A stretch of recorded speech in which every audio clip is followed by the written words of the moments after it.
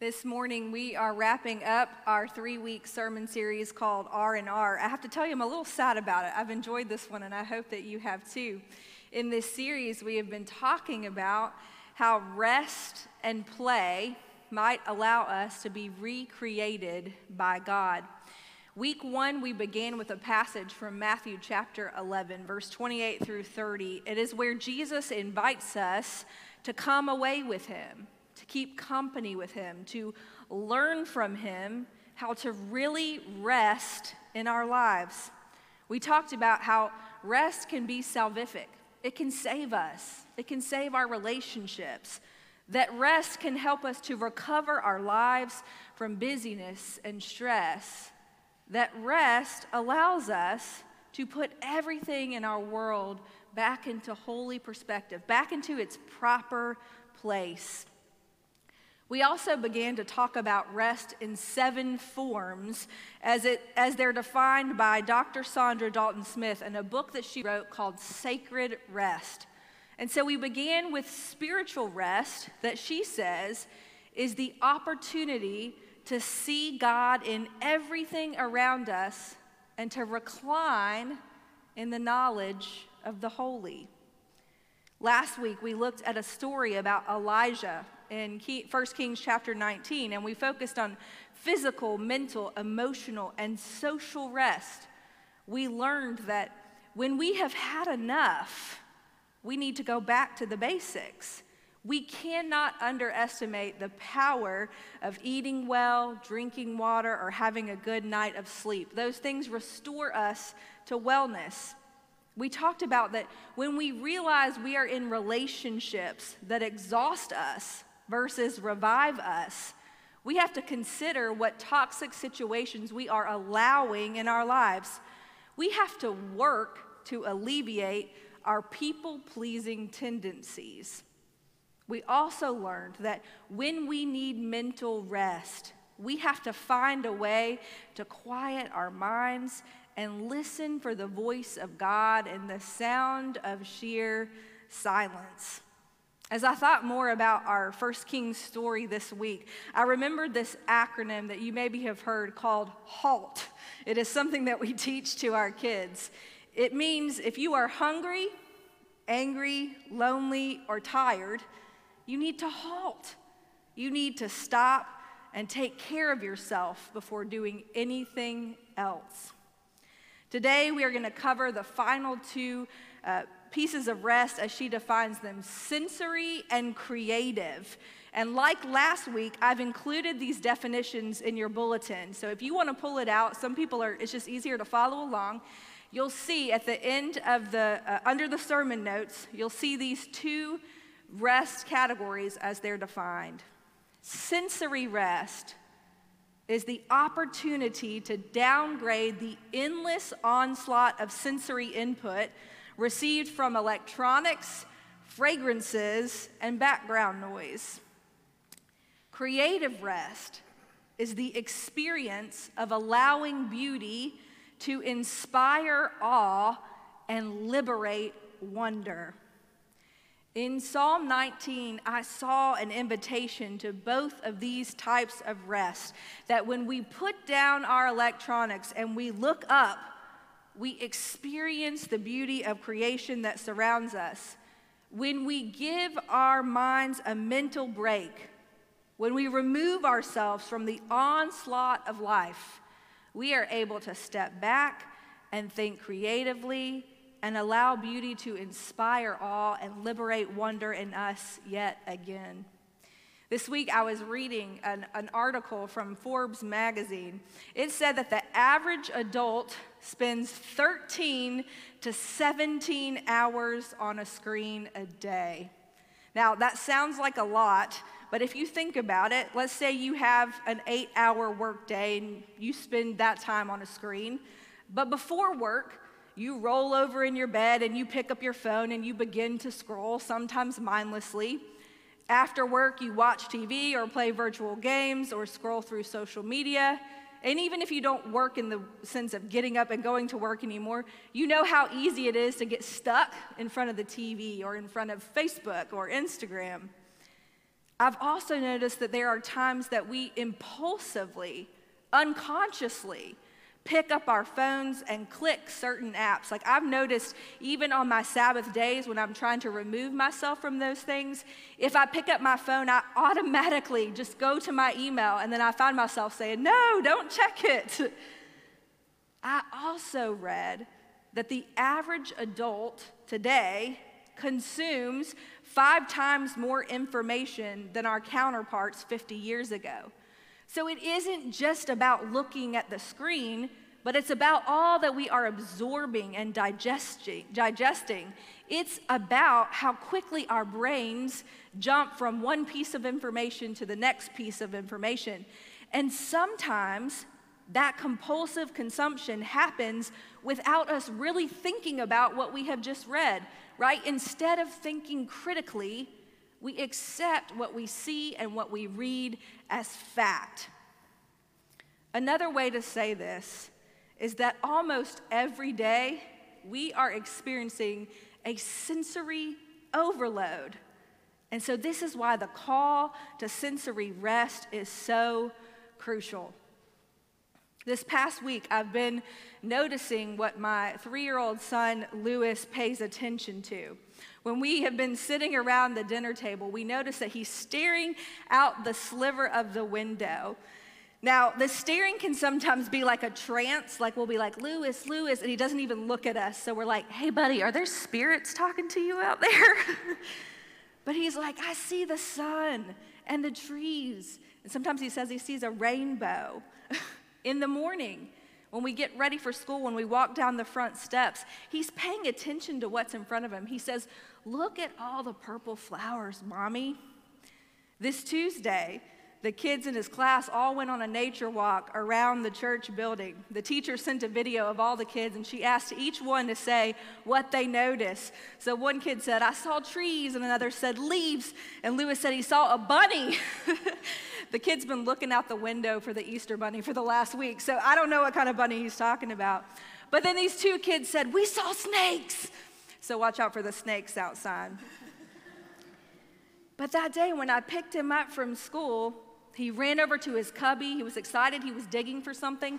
I thought that he was trying to collect his sheets like we do on Fridays. I was like, hey, buddy, it's not Friday. But he emerged with this green leaf in his hand. And he was so excited about this green leaf. He said, Mommy, this leaf is for you. The next day, as we drove to school, we rolled down the windows and we talked about all the things we saw. The rocks, the white flowers, these red flowers that bloom outside of church by our house that I have never noticed on our drive to church. But then I also noticed as we got closer to school, he started to realize that he had yet to watch Mickey Mouse on my phone like he does some mornings, and he started to cry and scream because he wanted to see Mickey Mouse. And I think that is where we exist, somewhere in that tension, somewhere in that push and pull, where our senses in this culture are either captivated by the screens or captivated by the real life that is happening right in front of us. We almost have to fight back against our tendency to give ourselves over to screens, to TVs, to computers, to social media. Now, I am not a screen hater. Technology has improved our lives and increased our knowledge tremendously. It's fun. But in the spiritual life, we are called to be alert to the goodness that surrounds us. Like Psalm 19 says, there is knowledge and wisdom to be found in God's creation. I want to invite you to close your eyes and listen to this psalm again. The heavens declare the glory of God. The skies proclaim the work of his hands. Day after day, they pour forth speech. Night after night, they reveal knowledge. They have no speech. They use no words. No sound is heard from them. Yet their voice goes out into all the earth. Their words to the end of the world. It almost sounds like a contradiction that they pour forth speech but use no words and no sound is heard from them. But we know what the psalmist means.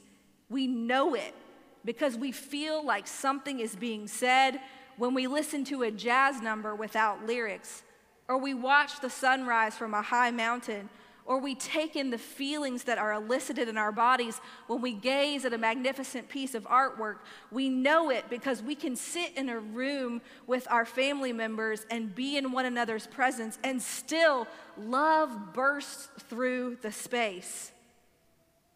I think that we have to practice engaging our senses apart from technology. What do you see and smell and taste and hear and touch, not just in creation, but in every aspect of your life? I told you I watched my son, but I also practiced this myself this week, and I felt the warmth of him as he sat in my lap and reclined on my chest in the knowledge that he was safe.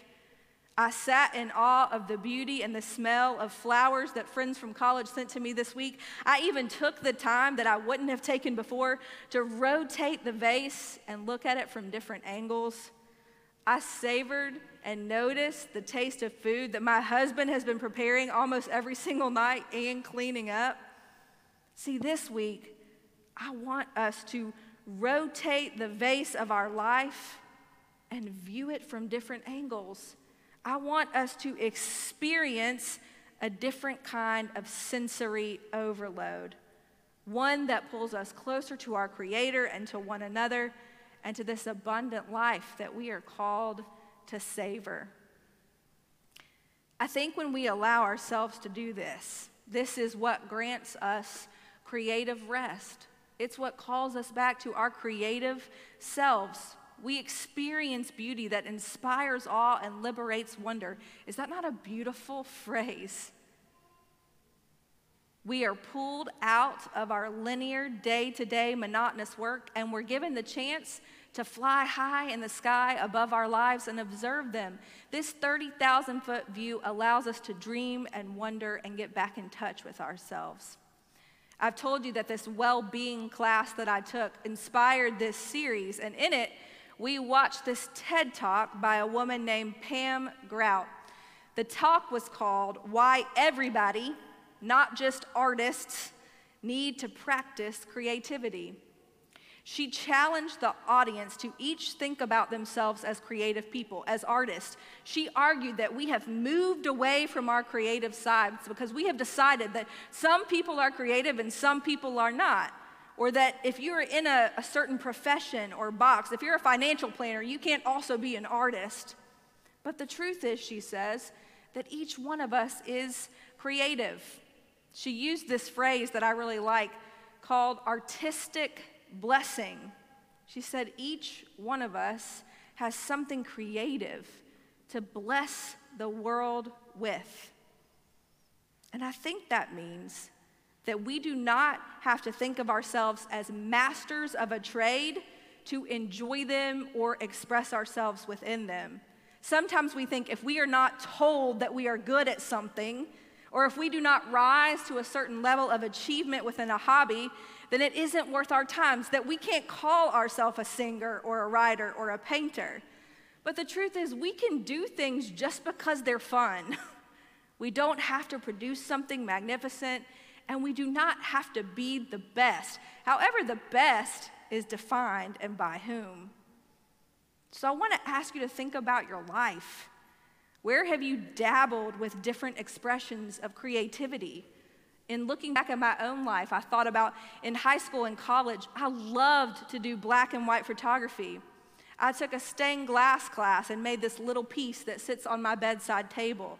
I've taken a travel writing class. When I was a preteen, I played the drums. In my early and mid-20s, I played guitar. In divinity school, I took a cardio dance class every Tuesday. Why? Because I love to dance. And so I think the invitation to creative rest is also an invitation to not take yourself so seriously. Do something because you enjoy it, because it's different, because playing is fun. Or as I read in a Richard Rohr message this week, we become life-affirming rather than controlled and constricted. we can discover that life is not always grim and serious, that happiness is a legitimate response to existence. We can be so sucked into what is stressful or hard or what needs to get done in our day that we forget to have fun and enjoy it and allow ourselves to experience happiness throughout it. So this week I also want to ask, where can you find and cultivate pure happiness in your life?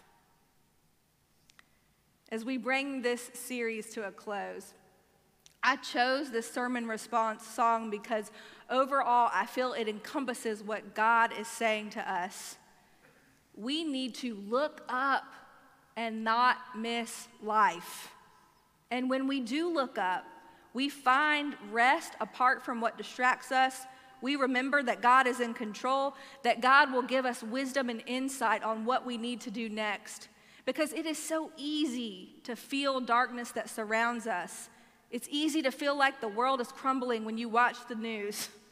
Like Elijah, we have felt at the end of our rope that we've had enough, and we can't sense God in the fire or the earthquake or the winds of life. It is easy to doubt ourselves and to doubt our decisions. At times, we don't know how to figure out what is next. But this is God's overall invitation to get away with Him, to step out into creation when we feel the walls of our house or our office are closing in on us, and look up. Look up from everything that is hard. Look up to the expanse in the sky that speaks of God's presence and knowledge. Look up from technology that sucks your soul dry. Look up and see that God is bigger than anything you face, that rest and play lead you to enjoying life, and that a healthy, balanced life that affords you spiritual, physical, mental, emotional, social, sensory, and creative rest is what God intended for you all along. Thanks be to God for the invitation to a life like that. Amen.